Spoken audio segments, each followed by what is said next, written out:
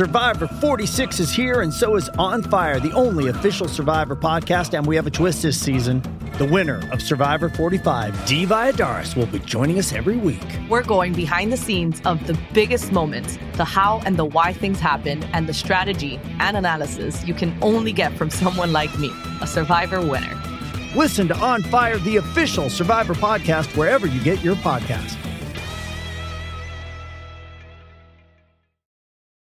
This episode is brought to you by Hyperice, the leader in advanced warm-up and recovery technology. They have tons of innovative products, like Venom-heated wearables to help soothe sore back muscles, Normatec compression boots to speed up recovery and increase circulation, and Hypervolt massage guns to improve mobility. Loved by athletes like Naomi Osaka and Erling Haaland. Try them yourself. Get 10% off your order with the code MOVE at Hyperice.com. It's only a kick. A jump, a block. It's only a serve. It's only a tackle, a run. It's only for the fans. After all, it's only pressure. You got this. Adidas.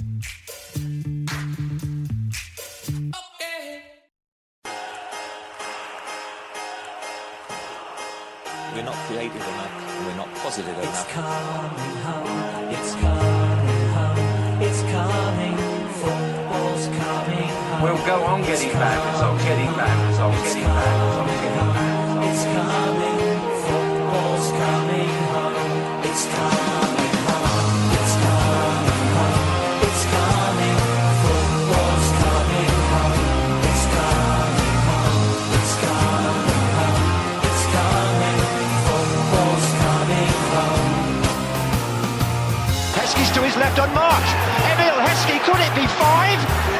Yes, it is!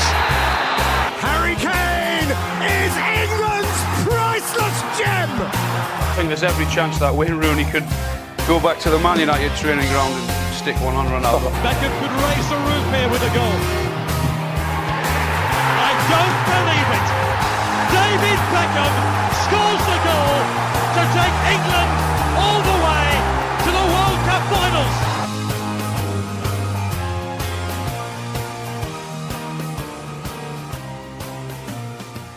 Welcome back to Dream of Our Lives, a new World Cup 2022 mini-series that will be taking a sideways and not very analytical look at the games arguably the most controversial World Cup yet. And of course, this will be the last episode as Argentina have lifted the trophy for the first time since 1986 in what was arguably the most entertaining final of all time. Yeah, that's right. Messi lifts the World Cup aloft in his dressing gown. Mbappe becomes only the second player to score a hat-trick in a World Cup final, but loses. Emiliano Martinez shags the Golden Glove in front of 4 billion people, and Gianni Infantino does his best David Tennant as Doctor Who impression with his suit and trainers combination. Today, we will discuss the tournament as a whole, give our thoughts on the final, and where does the future lie for the World Cup? To join me in answering those questions is Portsmouth fan and documentary filmmaker Mr. Harry Hansford. Good afternoon, sir. Good afternoon, good evening, good day. Let's go straight on to the final then. What a final it was. Did you enjoy it? Oh, yeah, very much so. even I think even though a lot of it sort of only happened at the end of the game, essentially, brought back to life. But I still think it was entertaining throughout. I still feel like both sides had chances throughout. And there's part of me that is taking some sort of smug fact in that I'm pretty sure in that first episode I was saying, I feel like Argentina are going to win, and I feel like France might be up there as well. So I feel a little bit happy that I predicted that. You may remember I said the opposite. I was Argentina were going to flop, and I was completely wrong. Yeah, but I feel like I shouldn't have been so right. Maybe I should have been hoping more of England, but at least I can say, I predicted 2 World Cups in a row now. Fair enough. Were you a BBC or ITV man? I went with BBC. Yeah, I did too. You're paying a license fee for a reason, Yeah, exactly. But I feel like there is I feel like a lot of people hate on the ITV, but I feel like there's just as many people I don't like on either show and just as many people I do like on either show. Yeah, I don't know about you, but Gary Lineker sort of fallen out of favour of him slightly. I don't know why. I just find him quite annoying now. And ITV, that guy that presents it, he just comes across as such a self-righteous dickhead. I can't remember his name. But yeah, I don't really like him. Yeah. But yeah, either way, you're left aloft, aren't you? I think ITV probably is a better commentary team. Yeah, Jermaine Genius, just I do not know how he's got a job post-football whatsoever. I mean, the one show, really, although he did throw away one, like when Guy Mowbray was doing the commentary with, I don't know if you heard this, but Guy Mowbray said, "Oh, in joining us in the final with so many legends, you're never more than 10 foot away from one." And then Jermaine Genius goes, "Oh, thank you." I was like, he got a bit of respect that, and he obviously was alluding to like Ronaldo, Ronaldinho, Roberto Carlos, and people like that, not someone who played for Tottenham. But yeah, I found that quite funny. Yeah, I'll tell you what, I tweeted two things in this World Cup. On the 70th minute, I tweeted, "This is the most boring World Cup final I've ever seen," and long how I was wrong about that as well. And it changed after that as I was typing it. I don't think I even posted it. I think as I was typing it, it's kind of it's almost as if I had a part to play in it as some sort of higher being. And then the second thing was, which is where I suppose we can kick off the match, is that will the Qatari ambassador Lionel Messi get any favourable decisions go for him? And you could argue the first penalty of the game was extraordinarily light. Yes. I don't think it was a pen personally, but it made the game interesting, didn't it? Oh, for sure. Yeah. I mean, at the time, I felt like it was soft and considering some we've seen waved off, some we've seen given. I'm not surprised it was given, but I think you could have easily have seen it waved off considering some of the other ones we've seen. But I feel like there's been a lot of soft penalties. I feel like VAR should be clearing this up, but it seems to be making it a bit more muddier, if anything. I'll say what I said for the England one. I think if that was in the Prem, it wouldn't have been given. Saying there's been a lot of pens given this tournament, isn't there? I think it was the same with 2018, to be fair. But yeah, 2018 had more, I believe, but it's not a lot more. Indeed.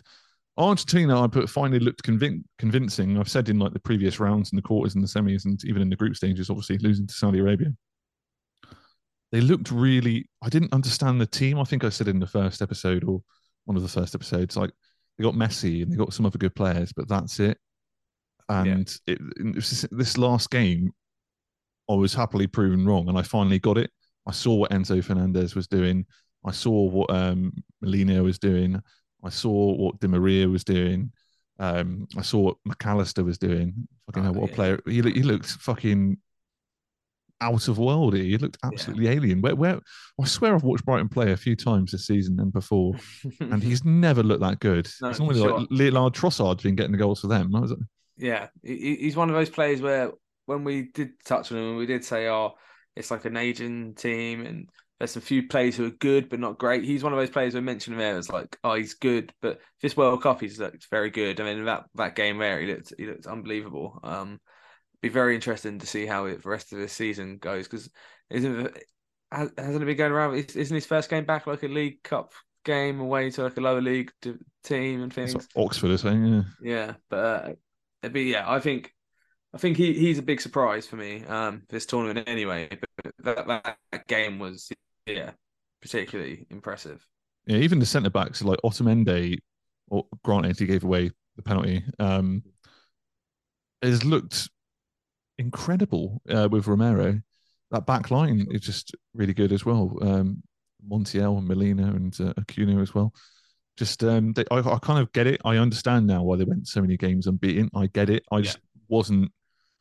Paredes, was it Rodrigo de Paul as well? I mean, he's always been solid, but I didn't know he was that good.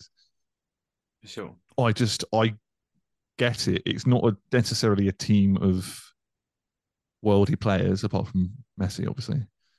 But it's a cohesive team that does well. It kind of reminds me a bit of the Portugal team that won the European Championships in 2016. You've got that Ronaldo figure, and then you've got a load of other players who just play well together, and they're a unit, and they're strong, and they're a team.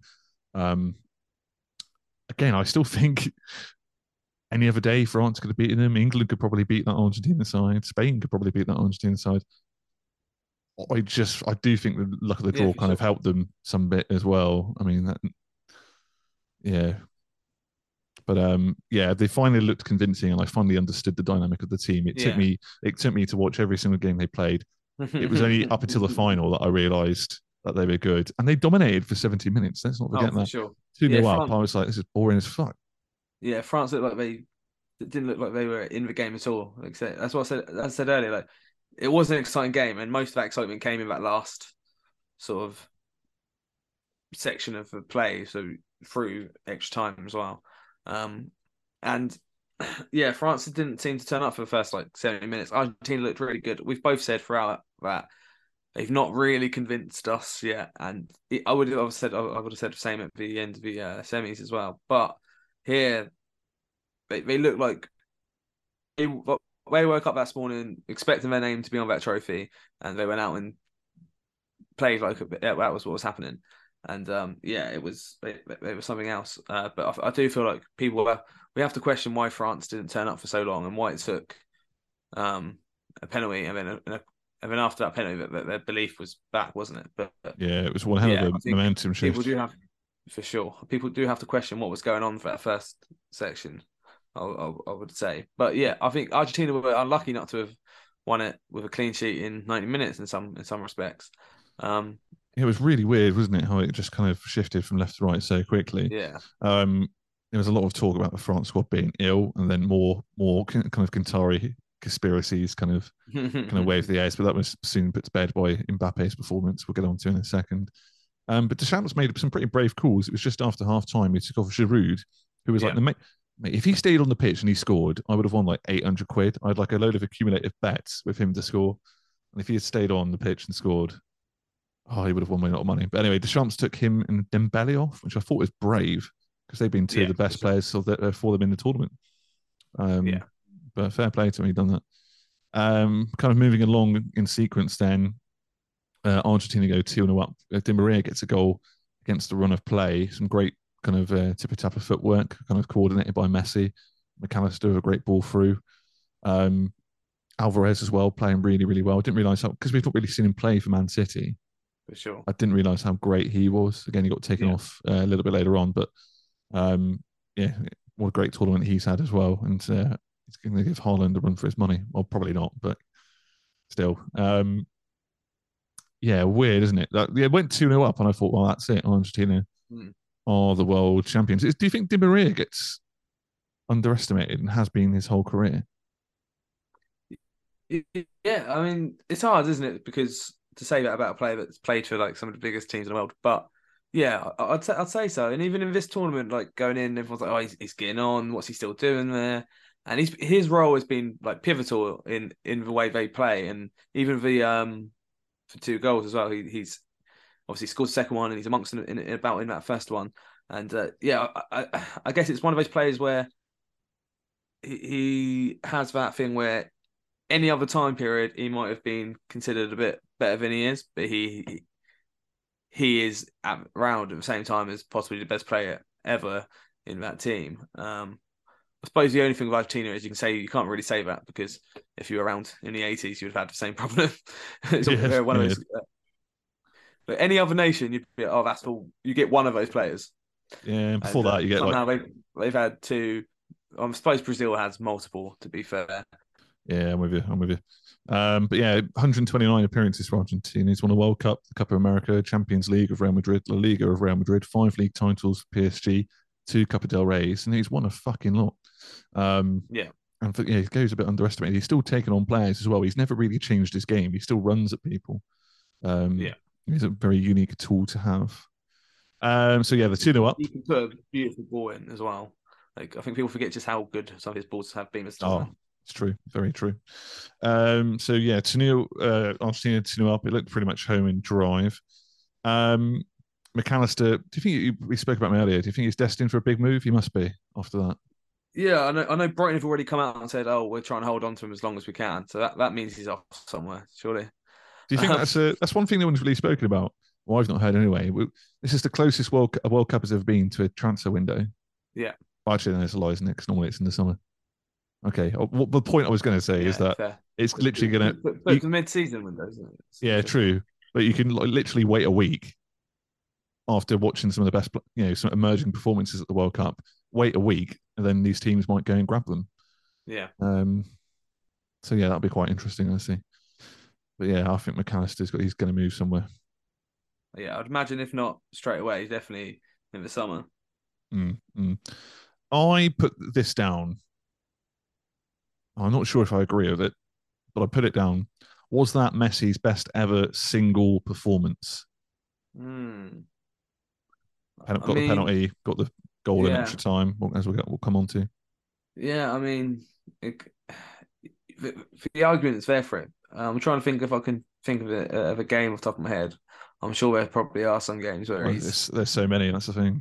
Where he's probably done more than that, but because what it's worth and what it means, and we know how much it means to a country to win that, especially a country that's seen how great they can be, and then have had the big spell of not having it. So I can only imagine for him, he probably feels that way.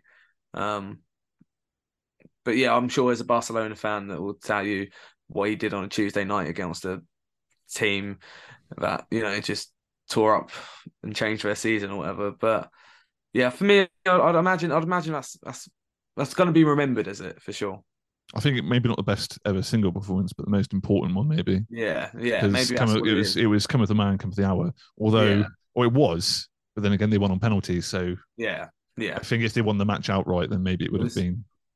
Which they nearly did, to be fair, on 2 occasions, as we'll come on to. So, it really changes when Deschamps makes the changes. Mbappe gets the penalty, the one that Otamendi gave away. That was a penalty, I think, as well. And he looked so cool. He was pretty quiet for the match up until that point, Mbappe. And I was always saying to myself, even before that, just like, he isn't really, like, just give the ball to Mbappe. He's like your only creative chance and option at this point. Dispatches the penalty confidently as well. Martinez does get an arm to it, but when he put that penalty away, I was like, we need him for England if we can. We need, because like the pressure that must have been. He just didn't see it, does he? He was like, I score goals. No. That's what I do. Yeah, and to be 23 and to be your second World Cup final, winning as many tournaments, I suppose helps with that confidence, right? Maybe there's a difference between English players that they don't see the positive of that side so often. But yeah, I mean, he didn't look like he was going to miss, and I'd be hard pressed to pick someone else to take a penalty if at the moment. I feel like every time he steps up, he knows exactly what's going to come out of it, and he just doesn't let it faze him. Yeah, we went on to score 2 more as well, but for sure. We're jumping ahead slightly. So the game changes completely at this point. France just get the momentum and they start creating a lot more again for Mbappe. And I think it is like 90 seconds after that penalty. Yeah. Mbappe scores again with arguably the most important goal of the tournament. What's that player called? The young French dude, 24-year-old. Kouani, is it? Moani. Kolo Muani. Yeah. I think it was him or Coman with like a lifted ball through, literally just lifted over at the last man. And Mbappe, 99% of people would have took the ball down and hit it, but he hits it first time. And I couldn't believe it went in. I just couldn't believe it. I was like, it's ridiculous. It just sums the man up, the control, the quality. Yeah. Like, I was in awe. I was like, well, that is the best player in the world right now because he's done that in a final. Yeah. I mean, if you'd done it in a regular league game, it'd be impressive. But you've done it in a final. Sure. And if it didn't go in, and again, it's that. But it's also it shows again about confidence, right? So like, he's just scored that penalty. Like say, most people would take a touch. He's like, no. He just in his head, he's like, okay, just scored. If this is also going to go in, it's going to be 2-2, and I'm going to be the man, the hero, and all that runs through his head. And rather than crumble under, he thrives on that. And yeah, I think it was incredible to inspire a turnaround so quickly. But I think sometimes once that momentum shifts, you've just got to go with it and believe in it, right? And I think that's what was happening there. Yeah, and if that wasn't enough, it was that would go into extra time. So obviously, Argentina being in that position before with the Netherlands, all too familiar. Relatively new territory for the likes of France there. And Messi gets the next goal. It was a bit of a controversial one. Messi was in the right time, right place. I think it was a shot from, I can't remember who, to be honest. Was it Paredes or was it Alvarez? But then Messi kind of gets a rebound after Lloris parries it. Right time, right place. Not going to be the greatest goal of his career, but it was kind of, is it over the line kind of thing? I think it definitely was. There's no debate around that. But it just sums up the man, Messi. Right time, right place. And I couldn't believe it. I was like, oh, I swear it was going to penalties. The players were starting to look a bit tired. And I was amazed. I was like, this is exactly what you want from a World Cup final. It's a shame it's in Qatar, but it's exactly what you want from a World Cup final. And it felt like he'd won it for his country, and then that's like everyone just ran on the pitch crowding him. Sure. If that was the winning goal, I think that would put the debate to bed for what is Messi's most important performance or his best game. I think him echoing Maradona in that light, that would have put the game to bed. But it didn't. Nope. As we know on, there was a handball. Again, a bit of a dubious penalty again, but I'm so glad they gave it because it was cracking entertainment. I was off my seat, and then Mbappe again, just so cool, just absolutely rifled it. It was impeccable, absolutely impeccable. I'm astounded. I think Mbappe probably had the better performance between him and Messi, although they were both instrumental into the goals of the games. But I think I don't know, Mbappe's temperament I just find so impressive. It's unreal. Yeah. There is a great parallel to be made between the two of them, right? And it being, like there's a lot of romantic ideas about there being a final showdown between Ronaldo and Messi. There's a lot of ideas for, how romantic it's going to be to see someone win it for the last opportunity or whatever. But we sort of saw a little bit of a passing of the torches in a way. There was almost became a little bit of a personal competition between them of inside of the World Cup final. What made everything even a little more interesting, I suppose. But yeah, I mean, when Messi scores, he's got to feel like that's it. He's got to feel like I've done this. It's all over. And then the penalty. I agree. I agree with you saying it is it's a weird and sort of soft penalty. But his arm is out. I don't think it's necessarily that purposeful, but his arm is out, right? So it has to be given. And when he steps up again, you just know he's not going to miss Mbappe. You can just tell.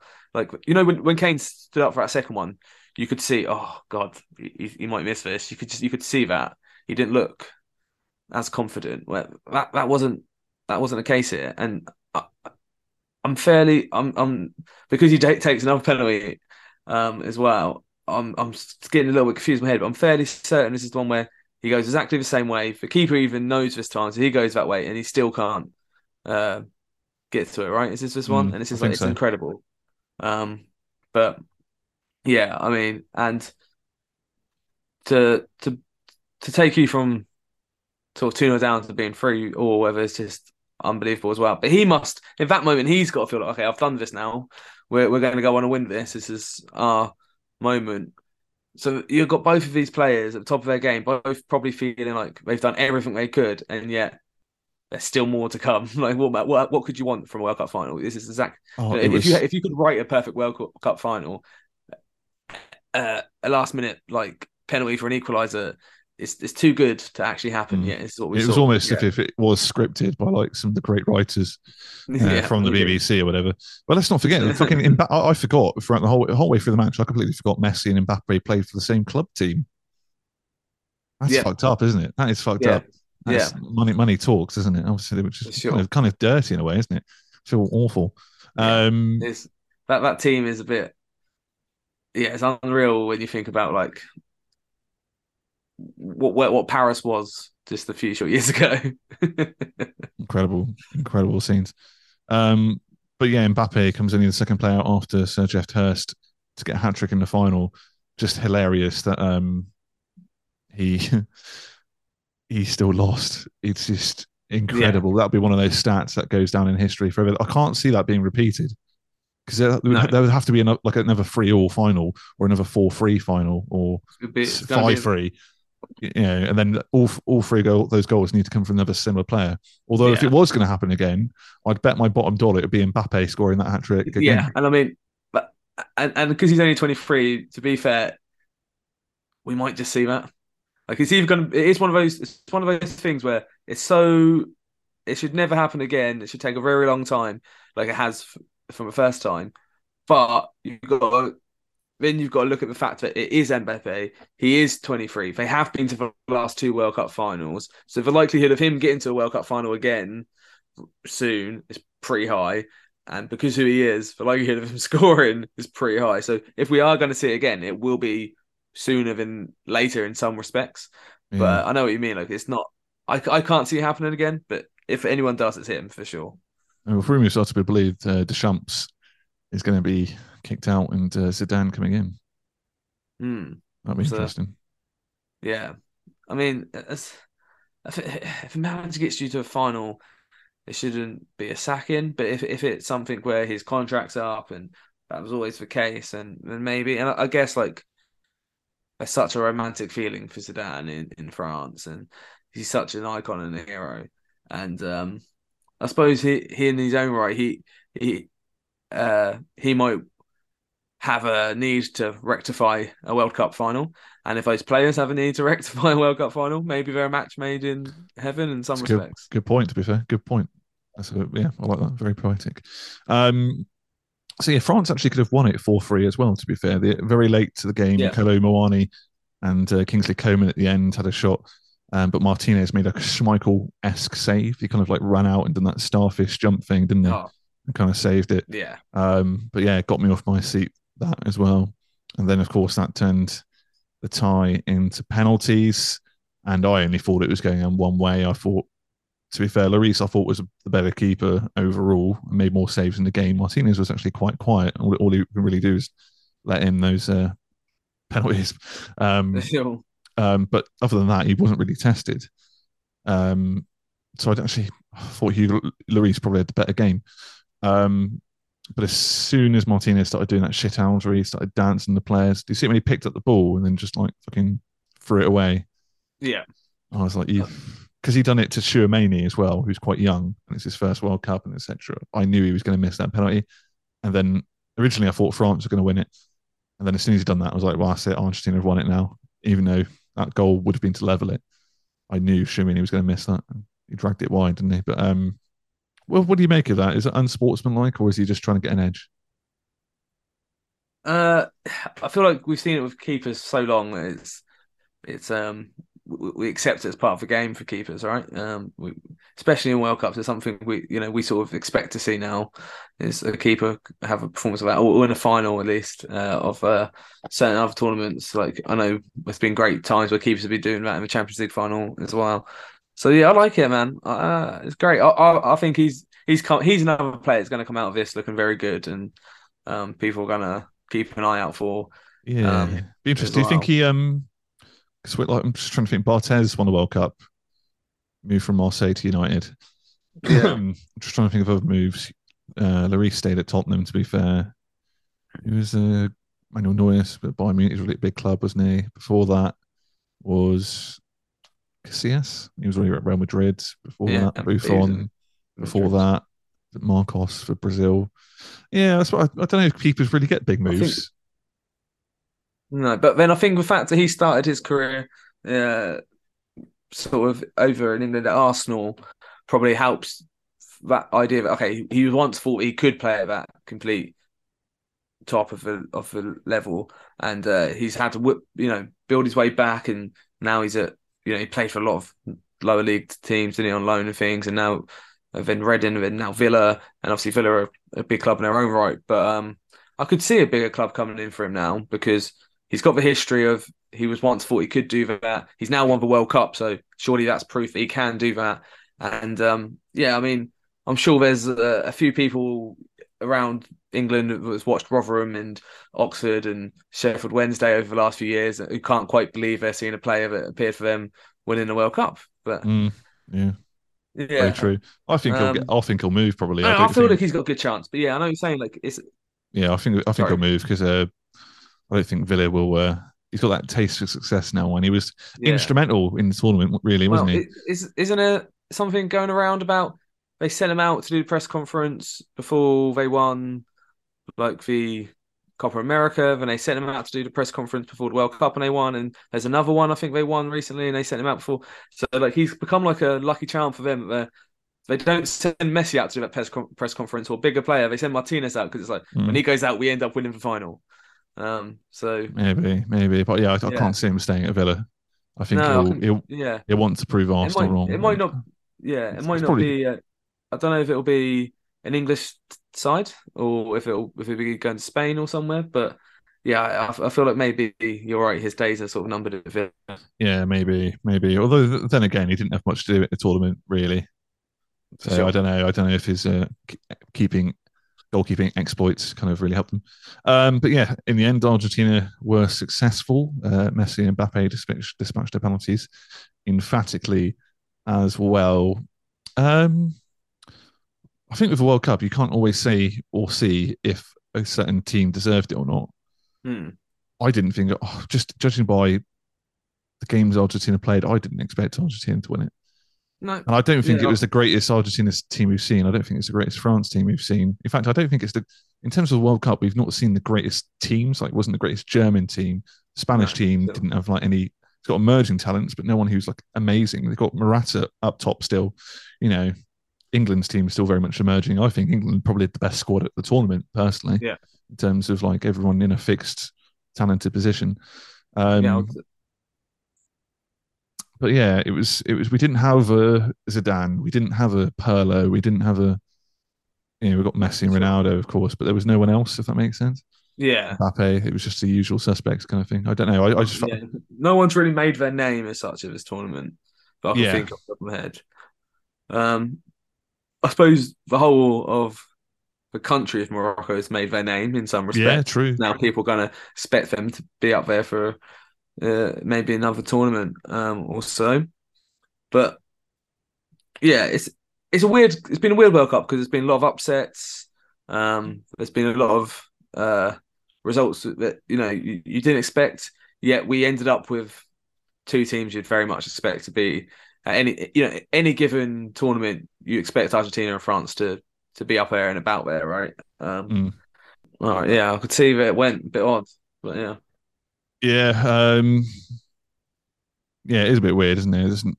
This tournament's been fine margins there, isn't it? Because the Netherlands could have easily got to the final. It was, again, penalties there, and France and Croatia was very close at certain points, and Morocco, anything could have happened there. So it was a fine margins tournament.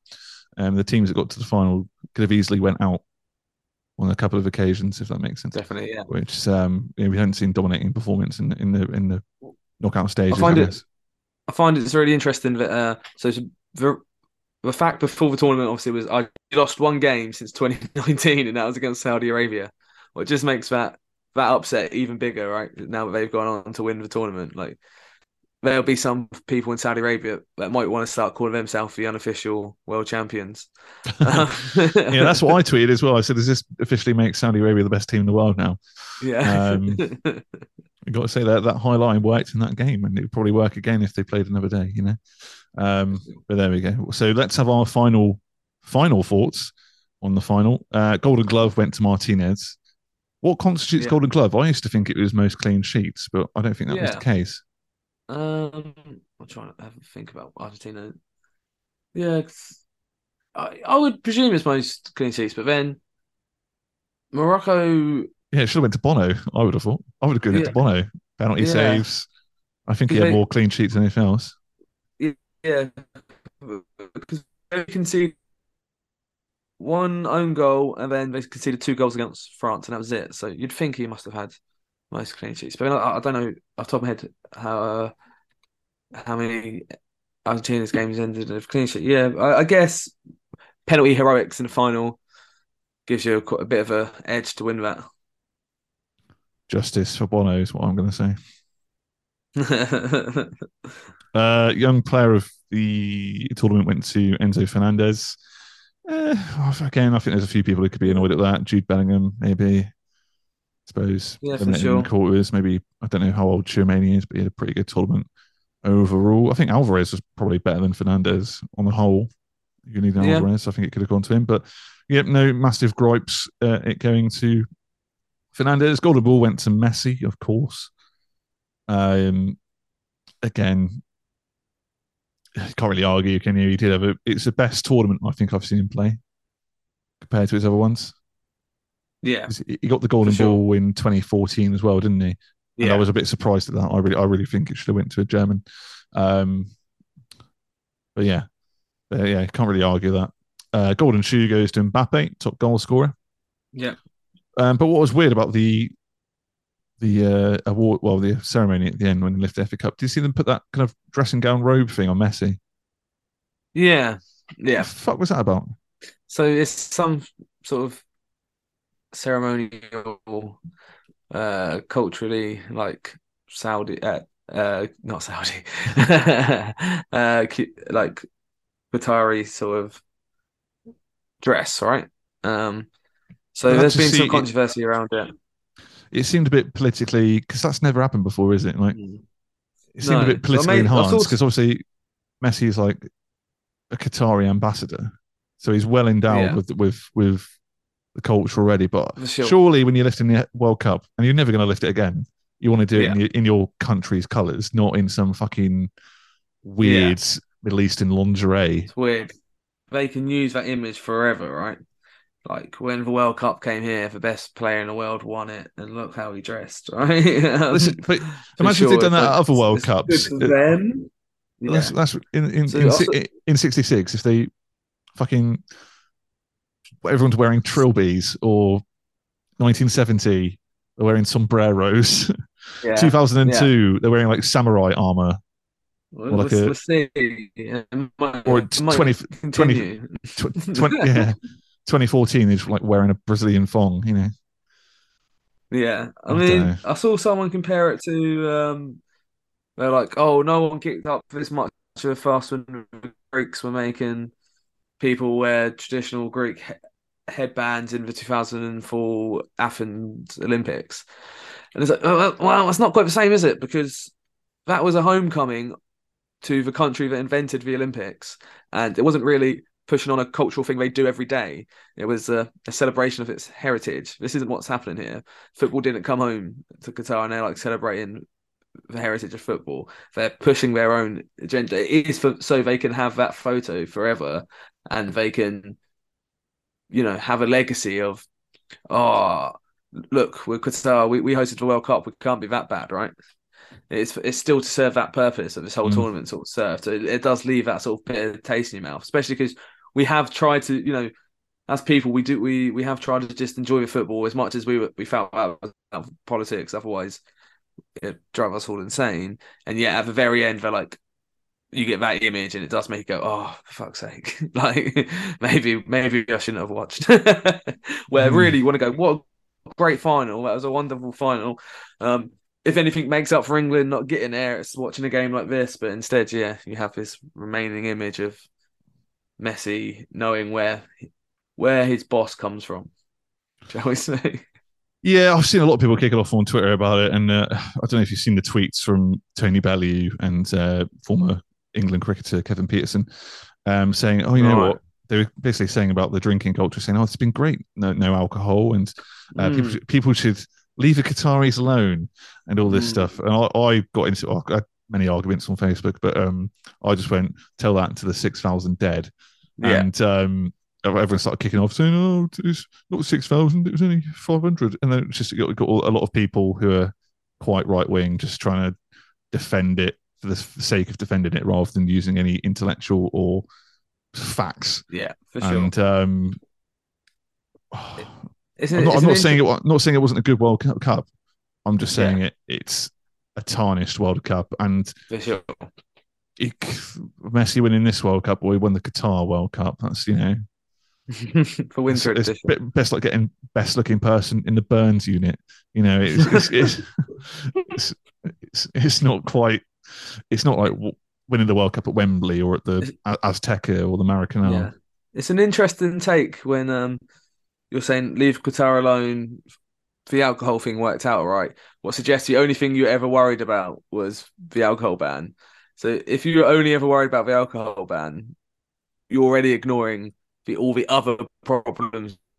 But in defence of the alcohol ban, did you see the headline say this is the first World Cup in history where an England fan wasn't arrested? No, I didn't. So apparently this is the first World Cup where England fans have not been arrested. So maybe keep the alcohol ban for the England fans. I'm all for the alcohol ban. That's what I'm saying. But but I don't think you shouldn't defend.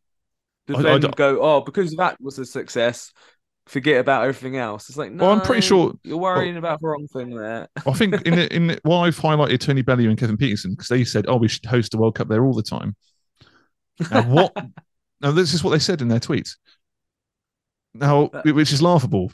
For one, it's like the spirit of the World Cup for sure. Exactly. For one, and for two, I get the drinking thing, and there's been no England arrest. That's amazing. That is great. No, honestly, that is great because they were comparing it to what happened at Euro 2020 in the final. There, that was just a group of cunts, and we said I discussed about that what happened at Wembley and the people breaking in off their heads on coke and whatever else. But to be fair, cocaine shouldn't be easily accessible. That's a problem with government. That's a problem with our government. I think but the freedom of choice to be able to drink what you want and then behave yourself at the same time happens 10,000 times every weekend in the UK where people go to the football, have a few drinks. Sure, it's never an issue. It's the one or two that make it a problem. Exactly. And particularly for Kevin Peterson, who was literally gave up on his own country to move to England and represent England as well. It's a bit rich of him to say that. Particularly, he was part of that squad of cricketers that get smashed at lunchtime or whatever they do in cricket. I have no idea. But yeah, they're ignoring the points. What it reeked out to me that them two wanted to get a job in Qatar because obviously we've seen Gary Neville get paid millions by beIN Sport. We've had other presenters. When Gary Lineker was not with the BBC because getting paid by the BBC, but he was also doing shows for Al Jazeera, getting paid like 15 million quid. It cries out to me that they're just trying to raise a profile via a tweet to get employed by beIN Sports or Al Jazeera because they pay ridiculous amounts of money. Beckham got paid 300 million. Messi became an ambassador for 120 million. He's hoping some sort of cricket tournament that's going to be held wherever he can be. And boxing, exactly. Because then Tony Bellew, whenever there's a boxing event in Qatar, Tony Bellew stood up for us. We'll get him and pay him 20 million. Or Kevin Peterson, whenever we do, we're going to have a Qatari Cricket World Cup and we're going to have Kevin Peterson along. He likes us. And then we're going to pay. They're just doing it for their own self-interest. It reeks of that. Because why else would you do it? Particularly with the alcohol thing as well. When Kevin Peterson and Tony Bellew, I think it's well known they've drunk a bit on occasion. I found it very, very odd. Anyway, on the final, Martinez shagging the Golden Glove in front of a quite right-wing crowd, I found hilarious. Yeah, that was. I don't know why he done it though. It was a bit odd. It was kind of. I don't know what was he doing it for. Yeah, I don't know what was running through his mind, but I loved it. Because I feel like I have to watch those bits at the end of a final when they're all because it's all part of the occasion. Yet they can be quite dry at times, can't they? So anything that keeps you entertained during that section is always a good thing. Absolutely. Finally, on this part of the final, I guess, was it the best final ever? I'm saying it's probably the most entertaining we've seen in our lifetime, like with that scoreline, with the way it goes to penalties. But I'm sure that there's a lot of people and a lot of English people, especially, that would say being Germany in Wembley probably still outdoes it. But for actually seeing it and actually being alive when it happens, it probably has to be, right? Well, I put if it wasn't in Qatar and if it was at the Azteca and the Maracanã or at Wembley or something like that, then it would have probably been the best final in history. Yeah, typically they're not high. Typically they're not high scoring. Typically there's not many cards. But this had everything happen, including like the two best players on the planet score shitload of goals. So I think it's bloody entertaining. It's just it just feels a bit dirty. I don't know how to explain it really. It's the only way I can kind of put it. But there we go. For sure. The whole thing, like we said before, and we probably joked as well, saying unless England wins it. But this whole tournament's always going to have this big asterisk next to it of shouldn't have really happened, though, should it?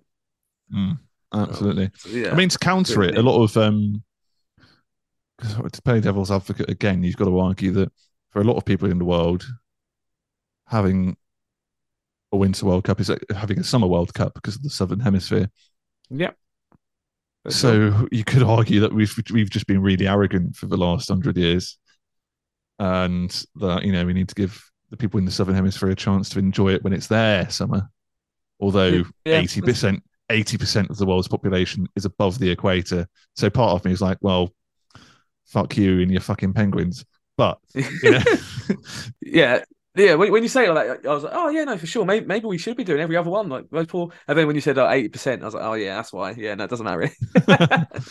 Fuck them. Funny how quickly you convinced me and then unconvinced me. It's the way the world, how FIFA operates now. It's quite easy to be swayed. Let's go on to the final thoughts of the actual tournament. Then, who's your favourite player? I'm going to be really boring in English and say Jude Bellingham. Like when you said on the first episode, oh, he's going to win. One day he's going to lift that World Cup. I was a bit like, oh, that's hyperbole. That's hyperbole. And then every game, I was like, he isn't in one day. Like he's going to lift that World. He's that good, but if you build around him, that's what's going to happen. And I hope I hope it doesn't go. Weird things have happened, but players look that good and then don't appear. I hope it doesn't go that way because I've completely bought into the Bellingham hype train, and I don't think I would have without this World Cup. I'll probably get injured now and then retire at like 26. yeah.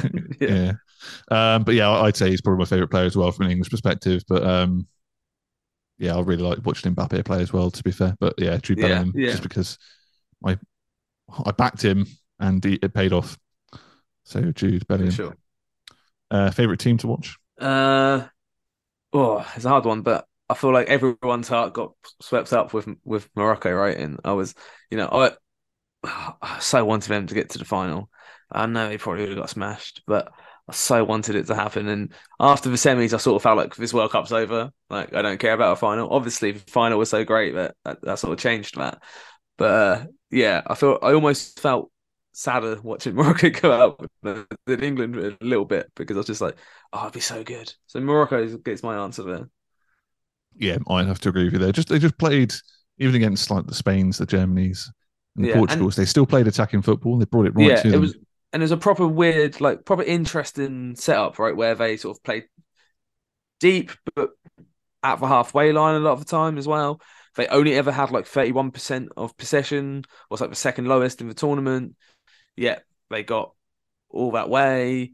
They didn't really concede, even though they didn't hold the ball a lot. So it was like this weird, quick counter-attack, very defensive, completely off the ball game. But I don't think I'd really seen anyone execute so perfectly. Yeah, absolutely. Flipping things slightly then, what has Qatar hosting the World Cup taught us? There should be a better process for choosing the host of the World Cup. I mean, that's obvious, isn't it? I think it goes to show a small country can host it. Maybe it should be like Eurovision. You win it, you get it. Yeah, that's not a bad idea. I think that's great. Although it would be in Germany like every other year. But oh yeah, that's true. Don't see anything. Well, if small countries can host it, should we just send it to Northern Ireland? To me that's a great incentive though. Like if China actually do want to win host the World Cup one day, they've got to win it. They have to plough in loads of money to like their academies and whatever else. And I suppose it would be a game of money still, wouldn't it? It'd be the countries with the most money that would still host it. But FIFA, if the money would go into football, not into FIFA. So FIFA don't want that. Yeah, because you're right. Point. It would mean you would have to, if you really wanted to host it, you'd have to invest in your grassroots football. You'd have to really create a scene, and you'd have to do that before hosting it. Unlike like you'd have to do that before even dreaming of that you might get to host it. Like there's a big commitment, but the money goes into grassroots football. Where at the moment, what happens is you pay money. I don't think is I do feel like you would always end up in the same few countries. What's not fair. Or so I do get that argument. As in Qatar, they call it sand roots football. I was about to say, what do they call sand? All right, yeah. No, but to be fair to them, they've pumped a lot of money into their sand routes football, but they've done that after they won the bid. It was like in a way to like, and I don't know if they'll continue doing that. No, not a chance. Not a chance. Yeah, where if you had to win it to host it, you'd have to really invest long term. So yeah, what have we? Has Qatar taught us? I think it's taught us that a small country could host it, but also that if you're in, I don't think FIFA. Speaking of hosting it again, actually, I don't think FIFA will gamble on giving it to another country because the amount of backlash they've got, and like everyone has been watching them with a fixed eye on everything politically involved. Sure. I don't think they'd gamble on giving it to another country like Qatar, like a Saudi Arabia, or even to China for at least a long time until this is old news. Because the Korean World Cup's not happening anytime soon. Well, I wouldn't put it past them, but you never know. But I think that's what it's taught us. I think if anything, it's played a part in maybe improving the selection process. Yeah, hopefully so. It's taught me that Qatari officials count in a very different way than I do, because those stadiums still looked half empty when they were getting 80,000 people in. So yeah, absolutely. Speaking of the stadiums, bar a couple, they're all going to be dismantled now. Yeah, which is quite a symbolic and maybe metaphoric image of, with the stadiums going down, the world's attention will also go down on Qatar. Do you think because of the atrocities that happened beforehand and human rights and the low level of public rights they have over there, do you think the world will keep an eye on Qatar and FIFA, or do you think now it's over, they will go away, much like the dismantled stadiums? Now there's nothing for media to really sort of latch onto. Like the World Cup's a big story they can latch onto with it, right? I do sort of feel like we'll hear less and less about what's going on, for sure. Hopefully it is going to keep an eye on them, but I don't know. I just don't trust that's the way the news cycle works, right? The next those people around the corner. Yeah, those people dismantling the stadiums now are the same people who helped build them. Yeah, and they would have had friends and colleagues and die building them. You can only assume, as bad as it would be to assume, you can only assume even less care is going to go into it now that it's finished. And you never know what's going to happen. Yeah, it'd be interesting to see who buys or who gets donated the shipping container. Well, I heard stadium. There was talk at one point about somewhere in Africa, and there was talk about being talked of different places. Well, I heard they were going to get hold of it somewhere in South America. Like, I think they're going to Uruguay. I heard, because apparently they've put in a bid to build a stadium to host a World Cup or something. Yeah, so I heard they were going there. Yeah, Uruguay, Argentina, Chile, and someone else as well. Peru, maybe. So a 4-person bid. Yeah, I'm not Ukraine on that one though. No, I'm not. Yeah, I'm not a fan of these joint bids because I just think it's a nightmare for fans. For costs to spread out, and I feel like 2's okay when these countries are neighbours and things. But 3's going to be weird next time because really it's an American World Cup and Mexico and Canada get to host some group stage games. So like after the group stage, everything takes place in America. So to me, that's not really a joint bid anyway. It's just it's just an odd format. But to have more than 2, I think is probably not okay. Like the 3's gonna work because of that weird sort of semi in other countries, not really situation. But I feel like 4, 5, and this bid with Spain and Portugal and Ukraine is just madness. Because who knows if Ukraine's even going to be safe enough to play games, let alone play and travel halfway across the continent. Yeah, I feel like we should restrict it at least, at most 2, really. And I do think you should probably border those countries as well. Like Japan and Korea was, a bit controversial at the time because they didn't border each other. But now we're coming so used to it that we're like, yeah, just let Australia jump in on that bid of you. That's fine. Yeah, it's mad. I'm surprised Australia hasn't hosted one, to be honest. Yeah. And okay, it caused a lot of disruption for the times, but you get into that, don't you? Like you remember being a kid and watching 2002 at like 8 or 11 in the morning with your cereal. Like, you get into it. Like, yeah, I feel like Australia's a great, safe place for them to go. You've got stadiums as well. Yeah, cricket and Aussie rules. Yeah, and a lot of fans in the Asian countries will still be out. Like, it's still far, but it's a lot nearer to them than it is us. And you still get a lot of Asian fans be able to get there. You'll still get family and stuff there that will make the excuse to go. The world will still turn up in Australia, even though it's not that close to anything else. But yeah, you would have thought maybe FIFA... a joint bid of New Zealand so they can come back. Yeah, you would have thought FIFA would love it down there. With some of their own criminals. I'm really surprised they haven't done it there, to be fair. But yeah. There we go. Okay, very quickly then. Where does this World Cup rank to others? It's a tough one because I have really enjoyed it. I have really enjoyed football and I have enjoyed the final was great. England, played well most of it.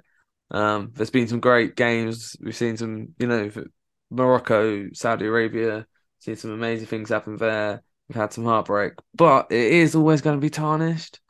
It's a weird one, man. I've enjoyed it a lot.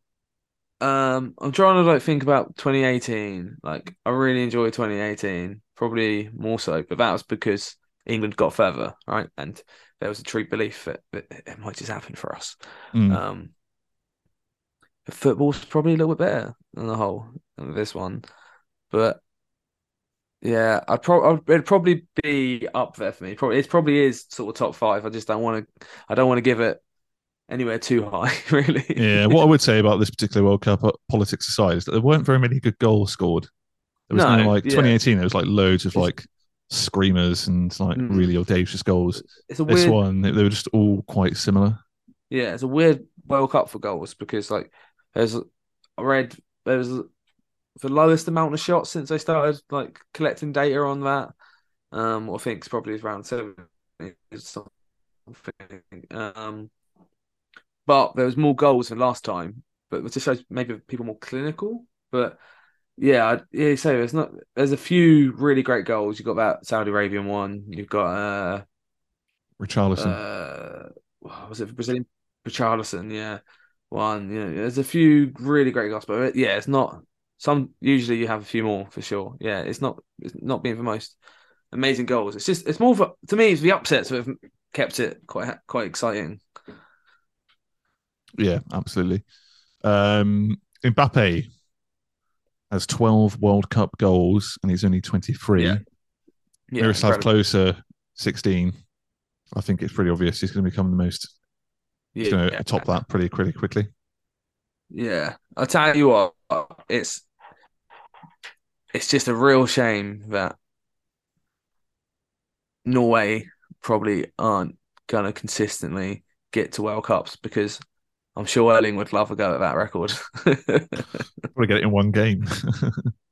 Yeah. He could do, couldn't he? If they drew Panama or something, it wouldn't surprise you, would it? But it's just a shame that Norway are going to be a good team, man. They got a couple of good young players, but they're just not. They're just never going to be Argentina. We joke about how Messi's their best player and everyone else is not quite as good, but they're still very good, really. Haaland, as good as some of those other Norwegian players are, I don't see them Haaland ever being in the chance of winning a World Cup. Was a shame, but yeah, I mean, Mbappe's got to have that record for sure. He'll definitely get it. So news came out today. Karim Benzema is retired from international football. And of course, Gareth Southgate is going to stay on until at least the European Championships as well, which I think we'll both be happy about. Yeah. Despite the controversy. If you want to listen to what we think, it's the right decision. It just is. If you say otherwise, you just don't know about football, to be honest. Football tactics or anything else. I was thinking about this the other day. I don't know if I said it last time. My final thing I'll say on this is, to the people who keep saying, you'll never get a job in the Prem, there's only ever been one World Cup winning manager who's also managed in the Prem. Yeah. Which is, Harry? You tell me. Big Phil Scolari. Of course, yes. Yeah. He managed Chelsea Yeah. And he was fired within 6 months. Yeah. So it goes to show, isn't it? Like, yeah. It is a different thing. And all right, you have a few managers that are very successful on both fields, but on the whole, you generally have national managers who are very good at what they do, and then you have club managers, and often they don't translate. All right, it's very rare that you have players that have managers that do make that swap with ease, really, especially in like we don't see it so much in our league anyway, in our system. Absolutely, well, that's enough on maybe that's enough on the Qatar World Cup. Let's draw that to a close. We've spoken about how negative this particular World Cup has been, and maybe a few of the talking points and controversies, etc. But how do we improve a World Cup? Well, Harry, I've done some thinking and I've come up with some slightly ludicrous ideas, which I'd like to run by you. So how about this? So maybe this is a way Norway could win the World Cup. All right. There's no qualification. It's a lottery for the 32 teams. So when you say it's lottery, every country has to tune in. Yeah, out of the 216, balls, you could get, I don't know, Papua New Guinea. It's like the FA Cup draw. Exactly. Yeah? Exactly. Yeah. They get like a local celebrity on. No, it's like Eurovision where they get like our odds. Yes, so you got a representative of each country. Yeah, you got like a local presenter. Yeah. It's like a League Two footballer like pops up next like some random Fern Cotton lookalike. So, Love it. So Bermuda's got like Sean Gota. It's like, great stuff. It'd be great, absolutely great. Especially now it's gonna be 48 teams. So we might always still qualify. 48 teams got a 1 in 5 chance, haven't you? But yeah, you could get. Be nice to see someone like, I don't know, Antigua at a World Cup, and you definitely get like Nigeria would definitely win a World Cup if that was the case. It was kind of all lottery based, and like you just had a load of random Nepal and teams like that, Yeah, I like it. Number 2, the manager of your country is randomly assigned from like the postcode lottery. Oh no, I could not see the amount of football fans that think they know how to be a football manager because they once did all right on FIFA.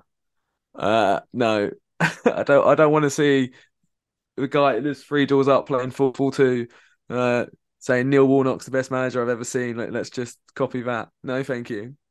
No, not a good idea. It'd be funny. It'd be funny, but I know for England it'd be terrible. Yeah, absolutely. If a tournament is going badly, you're allowed to activate the legend button, and you're allowed to bring back one player who's now retired. Yes, I like that. So for England, who would you bring back? I mean, it depends what the situation is. If we got a free kick, there's different players you're going to choose, right? But in some ways, I'd bring back just like Prime Rooney when he just couldn't stop scoring for England. That'd be perfect. Thing is, I feel like we're quite good at the moment. I don't think there's many people you'd want to mess around with in that team. But in my head, I always feel like Beckham coming off the bench to score a free kick would be still. He can probably still score a lovely free kick, can't he? I feel like that would. And also just because who he is, the fear that would put in people seeing like Beckham strolling onto the pitch just to take a free kick and then go sit down again, I think would be hilarious. Yeah, I'd like to see Ronaldinho again for Brazil. I reckon he'd still like be nutmegging people. Yeah, etc. Stealing their wallet on the way past. Because, allegedly, yeah. Enters the country in a Paraguayan passport. Whatever it was. Next. Yeah, he comes on for Paraguay. Comes on for Paraguay. I told you. Ronaldinho.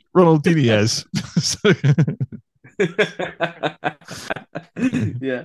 Maybe that's better. You get a random legend, but not one from your own country.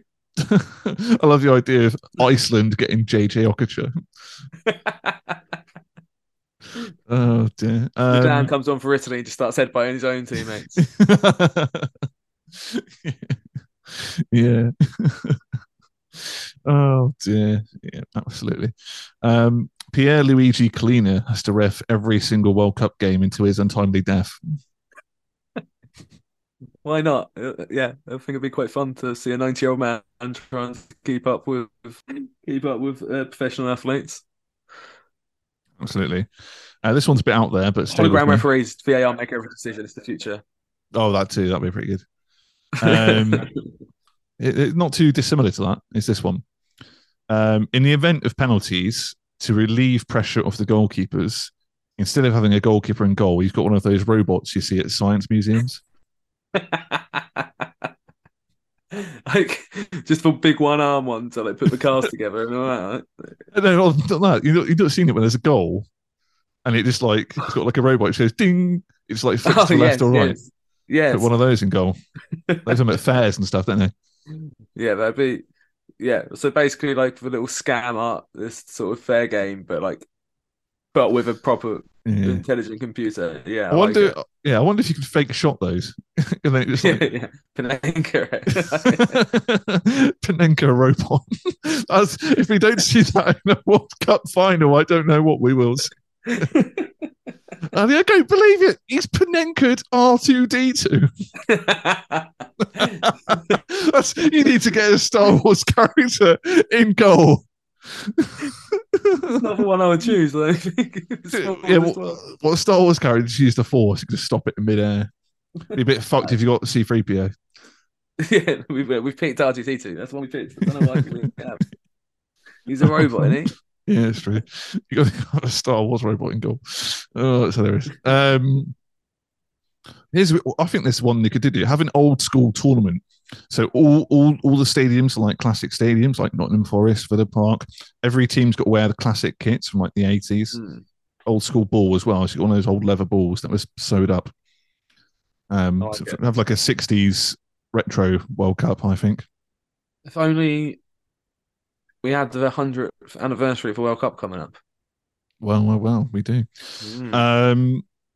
All 23 men of the squad have to have a minimum 5 minutes playing time per game. Per game. I think it'd be a good way of like introducing like new players, getting them match fit. I think it'd be good for the future. So I think that's quite a sensible one. I think it'd be a way that we'd see more Ben White's leaving the camp early, though. Maybe. Oh, you've got to go home. Weird, that, isn't it? Here's another weird one. If you hit each post in the crossbar during the 90 minutes, you get 0.5 of a goal. I like it. Yeah, I like it. Hit left post, right post, and the crossbar. I like it. 0.5 of a goal. It sort of incentivizes you to hit the post, but not well enough. You're just going to go for the post. Like, you're going to still try and get a goal, but if you've already hit the post and you're now 1.5, 1.5, you might be like, all right, if I just smack it, if it hits the post, we go to 1.5 up. I like it. I think it adds tactical awareness to the game. you get games where they just level. You'll get games where the goalkeeper just rolls it to his own post, like taps it against it, and then just like throws it in his own goal. But I'm just thinking it would stop draws. It's very American, though, isn't it? Oh, we don't want to tie. You could still get a draw, but I just like the idea if it's 1-1 in the 90th minute, and then I don't know, let's say, you've already hit. Let's say then the striker like hits the fucking crossbar in the like 94th minute of injury time, and it's like, that's it, he's won it by hitting the crossbar. So you have to have hit for the other posts first, yeah. You have to hit all three. Oh no, yeah, no, you got to go left, right, crossbar. Yeah, okay. So it's like you've already hit the crossbar, you've already hit the left, and then like you've got another shot. You're like, do we try and get the goal, or do I just chip it to the post to get the 0.5? Yeah, I like it. I think it'd be funny. Next, all sponsors should be charities, and the official beer of the tournament should be a random brewing company. Yes, I like that. So I like the idea of Yeah, basically just local brewing company. The FIFA World Cup is sponsored by Derek and June's Home Brew. Yes, I like it. I think it'd be quite funny. Like the local brewing company nearest to the stadium, or like you could do, yeah. All the ones nearest to the stadium are entered into a draw because otherwise people would just keep buying plots of land closer and closer, wouldn't they? Yeah. No throw-ins or corners. We just have a 4-foot wall around the borders for the World Cup final. FIFA Street World Cup style, kind of like a bit like bowling, I guess. yeah. Lift up the walls. Yes, yeah, I like it. Diana Ross on penalties or other former Motown singers. Okay, yeah, why not? Yeah. I was thinking, we've seen Diana Ross take a penalty, but I was thinking of other Motown singers. Stevie Wonder's blind, and he could probably still get it in. The referees for the next World Cup should all be former WWE referees.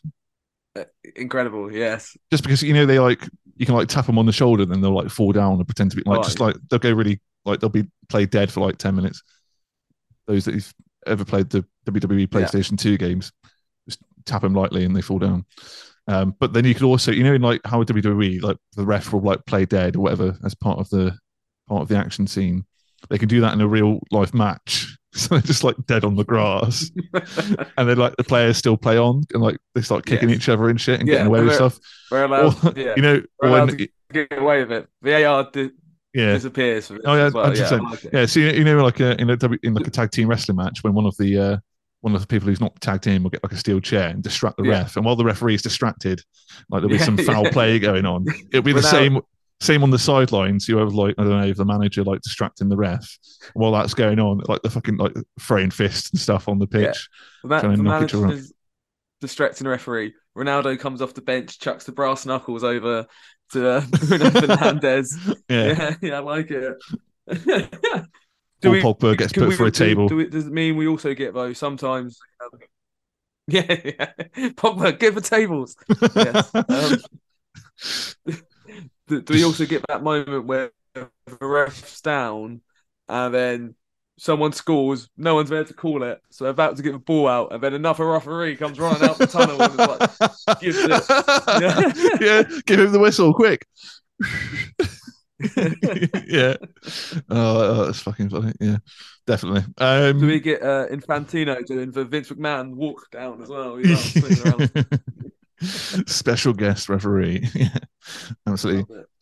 VAR animations to be humorous, like 10-pin bowling. For some reason, I thought you were going to say the TV show catchphrase. Oh, that too.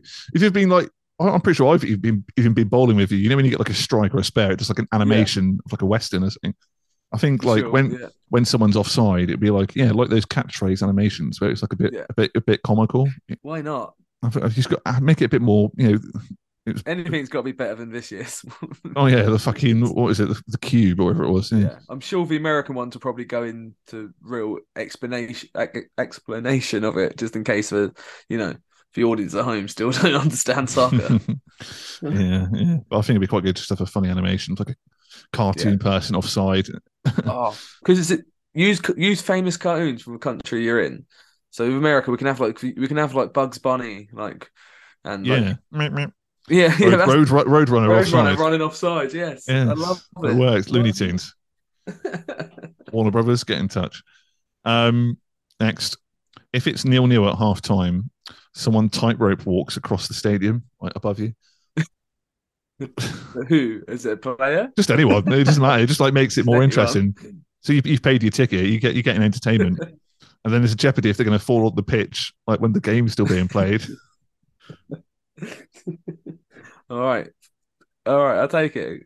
Sometimes when it's 0-0, sometimes you need that entertainment elsewhere. Absolutely. Yeah. Next, the texture of the playing surface changes to depict the stereotype of that country. Oh God. So if it's so it should have been a sandy surface in Qatar. If it's so it's just what the host country is. It is just the host country. So if the World Cup's in Qatar, you play in sand. If it's in Scotland, you play in tarmac. And if it's in And if it's in Pakistan, you play in ankle deep water. Too soon? Oh God. Yeah, I'm not sure how well that one will go down. Yeah, but I mean, you could have like if it is a Winter World Cup, you could have it in snow. Yeah, I mean, or in tennis does it basically. Yeah, exactly. Yeah, that's what I'm saying. If you have a World Cup in France, for a second I thought you meant each team get their half, like oh, right, over their country. So you'd have like half of it is grass, half of it is sand. Like that. I thought it was getting very rocket ball. No, rocket no, I know what you mean. No, but you could have snow, grass, clay if it's in France. Clay, AstroTurf. Yeah, I think we need different surfaces. I think it makes it more. The bounce of the ball, if like a basketball court one. All sorts. Yeah, that's the American home team. It's compulsory for the goalkeepers to wear jogging bottoms in the style of Gabor Kiraly. Yeah, it should be. And one helps differentiate them. That too. Once per tournament, each team has to field their under-21 team. It's interesting because most people are going to want to do it in a group stage. Do you risk doing it in the first one and putting yourself in a difficult task? Or do you risk, if you don't do it in the first one, and then you still lose, and then you don't want to do it for the next two, then you've got to do it in around 16. Like, oh, scary times. What happens if you get knocked out and you haven't bothered to do it, though? Do you get a fine? Don't know. That's a good point, actually. Maybe you've got to do it in the group stage. You have to do it. If you don't, those players aren't allowed to start in the adult team next time around. Banned. Indefinitely banned. Yeah, I thought it'd be quite a good incentive. Like, it'll get younger players like match fit for the next tournament, and added experience and all that. Sure, yeah. And the last one as well. So the host country is picked alphabetically, like a series of QI. Okay. So it just goes A, B, C, D, F, G. So we had Qatar. What'll be next? R? Well, we just had Russia. KNMOP, QR. Romania, yeah. Rwanda. Why not? Everyone else is going to be there if our government have their way. Absolutely. Yeah. They already sponsor Arsenal, don't they? Yeah. Where else? More countries beginning with R, surely. Russia, Romania, Rwanda. What are we not thinking of? Maybe it's just those three. Maybe it is. Republic of Ireland. Yeah. Okay, technically, yeah. Republic. There'll be a few countries technically republics. Yeah. People's Republic of China. No. PR. But still, it'll be pretty good. Yeah. Means Iceland. We could start it. We could essentially start it from the next one. Forget the Canada and Mexico bit and just be like, America. Yeah. The Britain. Bolivia. Not Britain, yeah. C, Canada. D, Denmark. E, England. Going to host it twice in quick succession. Fuck you, Estonia. Yeah. F, France. G, Georgia. Let me see if G, H, Holland. I, Iceland. J, Japan. K, Korea. Straight after Japan. Yeah. Fuck you, Kenya. G, J, K, L. Latvia. M, Montenegro. N, Nigeria. O, Oman. P, Paraguay. Q, we've had Qatar, haven't we? R, Romania. S, Sudan. That'd be dodgy, but there we go. U, Uzbekistan. S, we did miss out T, almost T. T, Thailand. Uzbekistan. V, Vanuatu. Don't think is there a country with W? Wales, yeah. Sorry, we live next to one. Yeah. There's no of X. We got Y, Yemen, and then Zimbabwe. Yes. There we go. We have predicted the next 20. We won't be alive, but we've done the next 26 hosts of or 25 hosts of the World Cup. So if you're listening, FIFA, that's what we're going to do. But it's time now for our regular quiz. Now we've been doing like a World Cup top 10 questions throughout the last few episodes. But this time is all about the current World Cup that's just finished. So, Harry, no timer this week, but I'm going to give you 10 questions, and it's all from the World Cup in 2022. So play along at home. Are you ready? Number 1, how many goals did Mbappe score? Mate, I should know this. I literally was just reading the awards before we started, so I should have told me. 3. I actually don't know off the top of my head. I want to say it's a guess. I'm going to say he's got 9. 8. 8. Oh, I was so close to saying 8. I was so close. All right. One off. Yeah. What's the name of the stadium where the final was played? Oh, mate, I don't remember how to say any of it. I was purposely trying not to think about the stadium so much. I did not learn their names. Well, usually I quite enjoy learning the names of stadiums, so I haven't actually got a clue. Lusail Stadium. Okay. Is that because it's full say? No, sorry. Right. Number 3. Good start, innit? Good start. Name one of the players that missed a penalty in the final. Fuck, what was his name? Who was that? We spoke about him earlier. Yeah. Fuck. Spoke about both of them earlier. I'm trying to think of the French. I can picture him walking up, but I felt like he didn't look like he was going to school. Oh fuck! This is so annoying, mate. I can't think. Like, this is why I hate these quizzes. Like, put me on a spot and my mind just goes blank. Midfielder. No, this is literally just rewatched the highlights as well, so I can literally picture this. Right, here we go. You ready? So one of them is Kingsley Coman. Yeah. And the other one was Schumanni. You could have had any of those two. Next. Oh, mate. I literally watched this just before coming on as well. I watched the highlights again. And yeah. Who was the oldest goal scorer at this World Cup? I don't actually know that. Should do. Is it Ronaldo? No, it plays in the same team though. Also used to play for Real Madrid. Also played with him at Madrid. Who played at Madrid with him? Portuguese. Fucking blanking on that as well. Mate, this is awful. I told you it was going to be awful. Peg. Of course, yeah. Of course, it was Pepe, wasn't it? Yeah. Pepe. There we go. We literally spoke at the time of like, is he still going? Yeah.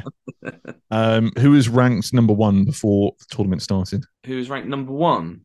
Mm-hmm. Before the tournament started? France. Brazil. Oh, Brazil. Was Belgium second as well? Or something? Something like that. Yeah. Who was the lowest ranked team? Oh, Saudi Arabia. Iraq. Qatar. Oh, of course, yeah. Which English singer pulled out of the opening ceremony, having originally been booked? Oh, was it Mr. Williams? No, he played. He was there. It's a lady. Oh, okay. Adele. Dua Lipa. Oh, okay. Who scored England's first goal of the tournament? Right, let me picture being back at work watching it. Against Iran, it would have been. Yeah. No, he didn't score in that game. Was it Saka?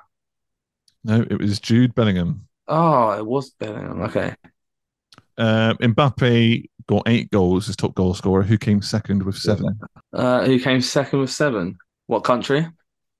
He played in the final. Oh, I don't because I'm torn between 2. Then, well, is he French? No. No, good. All right. So is it Messi? Yes. Yeah. Scored 2 in the final as well. Yeah. And lastly, who got the first red card of the tournament? in quite hilarious circumstances. Was it quite early on? Yeah. Relatively. Oh, is it? Hang on, the goalkeeper. Oh fuck! I remember this because it was was an upset game. Keeper goes off and they lose, don't they? Plays Crystal Palace, I think. Oh, I don't know his fucking name. I can't tell you what country it was now. It's been a long World Cup now, I'm telling you. Country was Wales. Oh, what's his name? Jones. No. They're like Hennessy? Is that what it's called? Yes. Wayne Hennessy. Wayne, yes. Wayne Hennessy. Yes. Against Iran, was it? Yeah. Yeah, against Iran, and then I think so. Feels quite early. Yeah. Feels so long ago Wales being in the tournament. Absolutely. It was a while ago, wasn't it? Because the Leicester keeper had to come on, didn't he? Fair enough. Well, that's the end of the quiz. You got 3 out of 10. So it just goes to show we should probably stick to the noughties and previous World Cups. The thing is, it's weird, right? Naughty stuff sort of just lives rent free in my head. Trying to remember what happened last week is I don't know what I had for breakfast Maybe this morning. that's just being old. I don't know. Maybe, but I don't know. It's nostalgia, isn't it? I think you remember things that are more fondly. But anyway, that's the end of the quiz. Now, as it is the last episode of this Dream of a Life series, I have one more packet of Panini stickers left. So what I thought I'd do is that I'd scrap my 4 and your 4.5 on the What's in Your Panini leaderboard, open the last packet with the hope and dream of giving us a joint score under the Team of Our Lives podcast on the leaderboard. So we're going to be wiped. That's fun. Tough luck. So Aaron's on top with 9. He got 3 shinies, 1 pack. Brazil, Mexico, and Wales, I believe, as well as some good players as well. For us to get anywhere near that, we need to get like a Messi, Mbappe.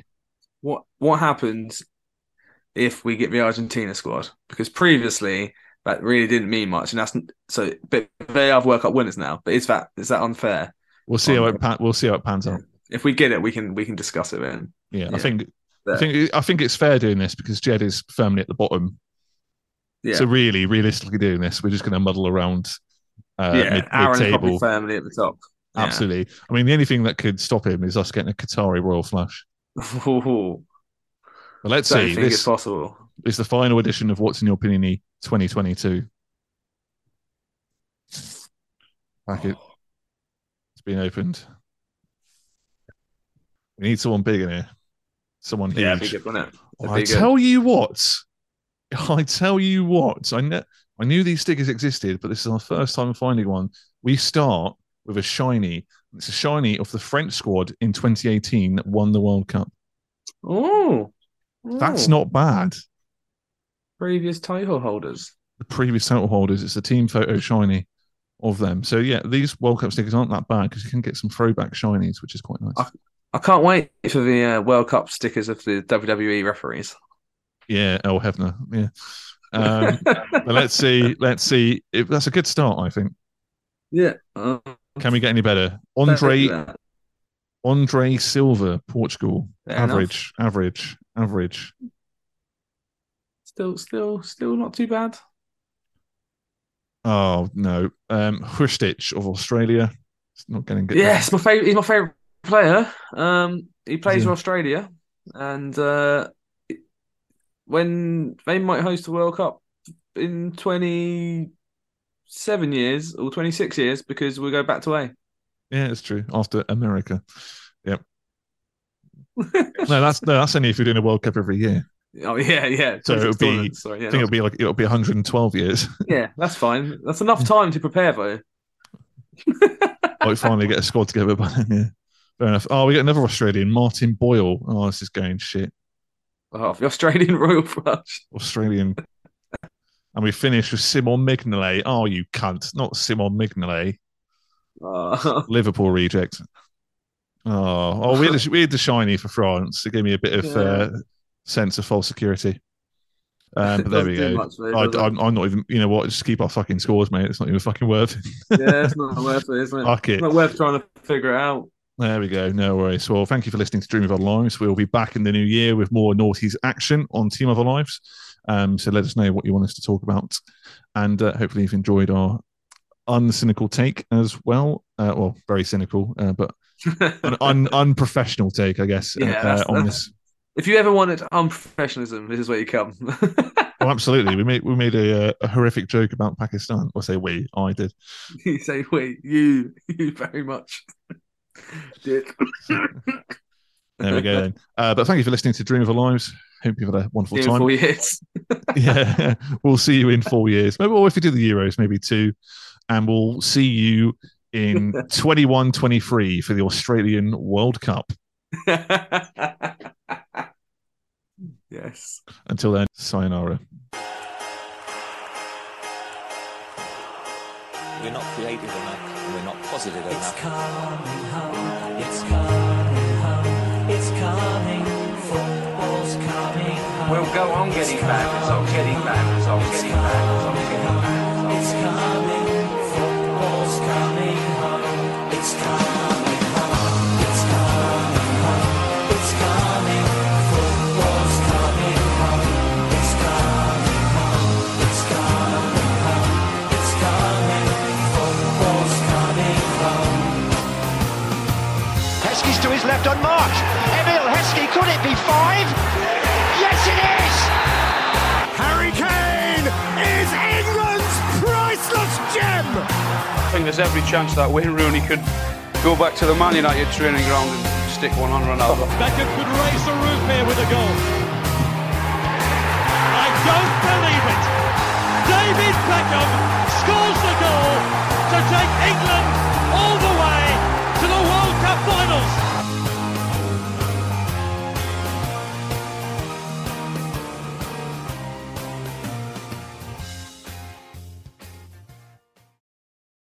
Sports Social Podcast Network. With Lucky Land Slots, you can get lucky just about anywhere. Dearly beloved, we are gathered here today to... Has anyone seen the bride and groom? Sorry, we're here. We were getting lucky in the limo and we lost track of time. No, Lucky Land Casino, with cash prizes that add up quicker than a guest registry. In that case, I pronounce you lucky. Play for free at LuckyLandSlots.com. Daily bonuses are waiting. No purchase necessary. Void where prohibited by law. 18+. Terms and conditions apply. See website for details.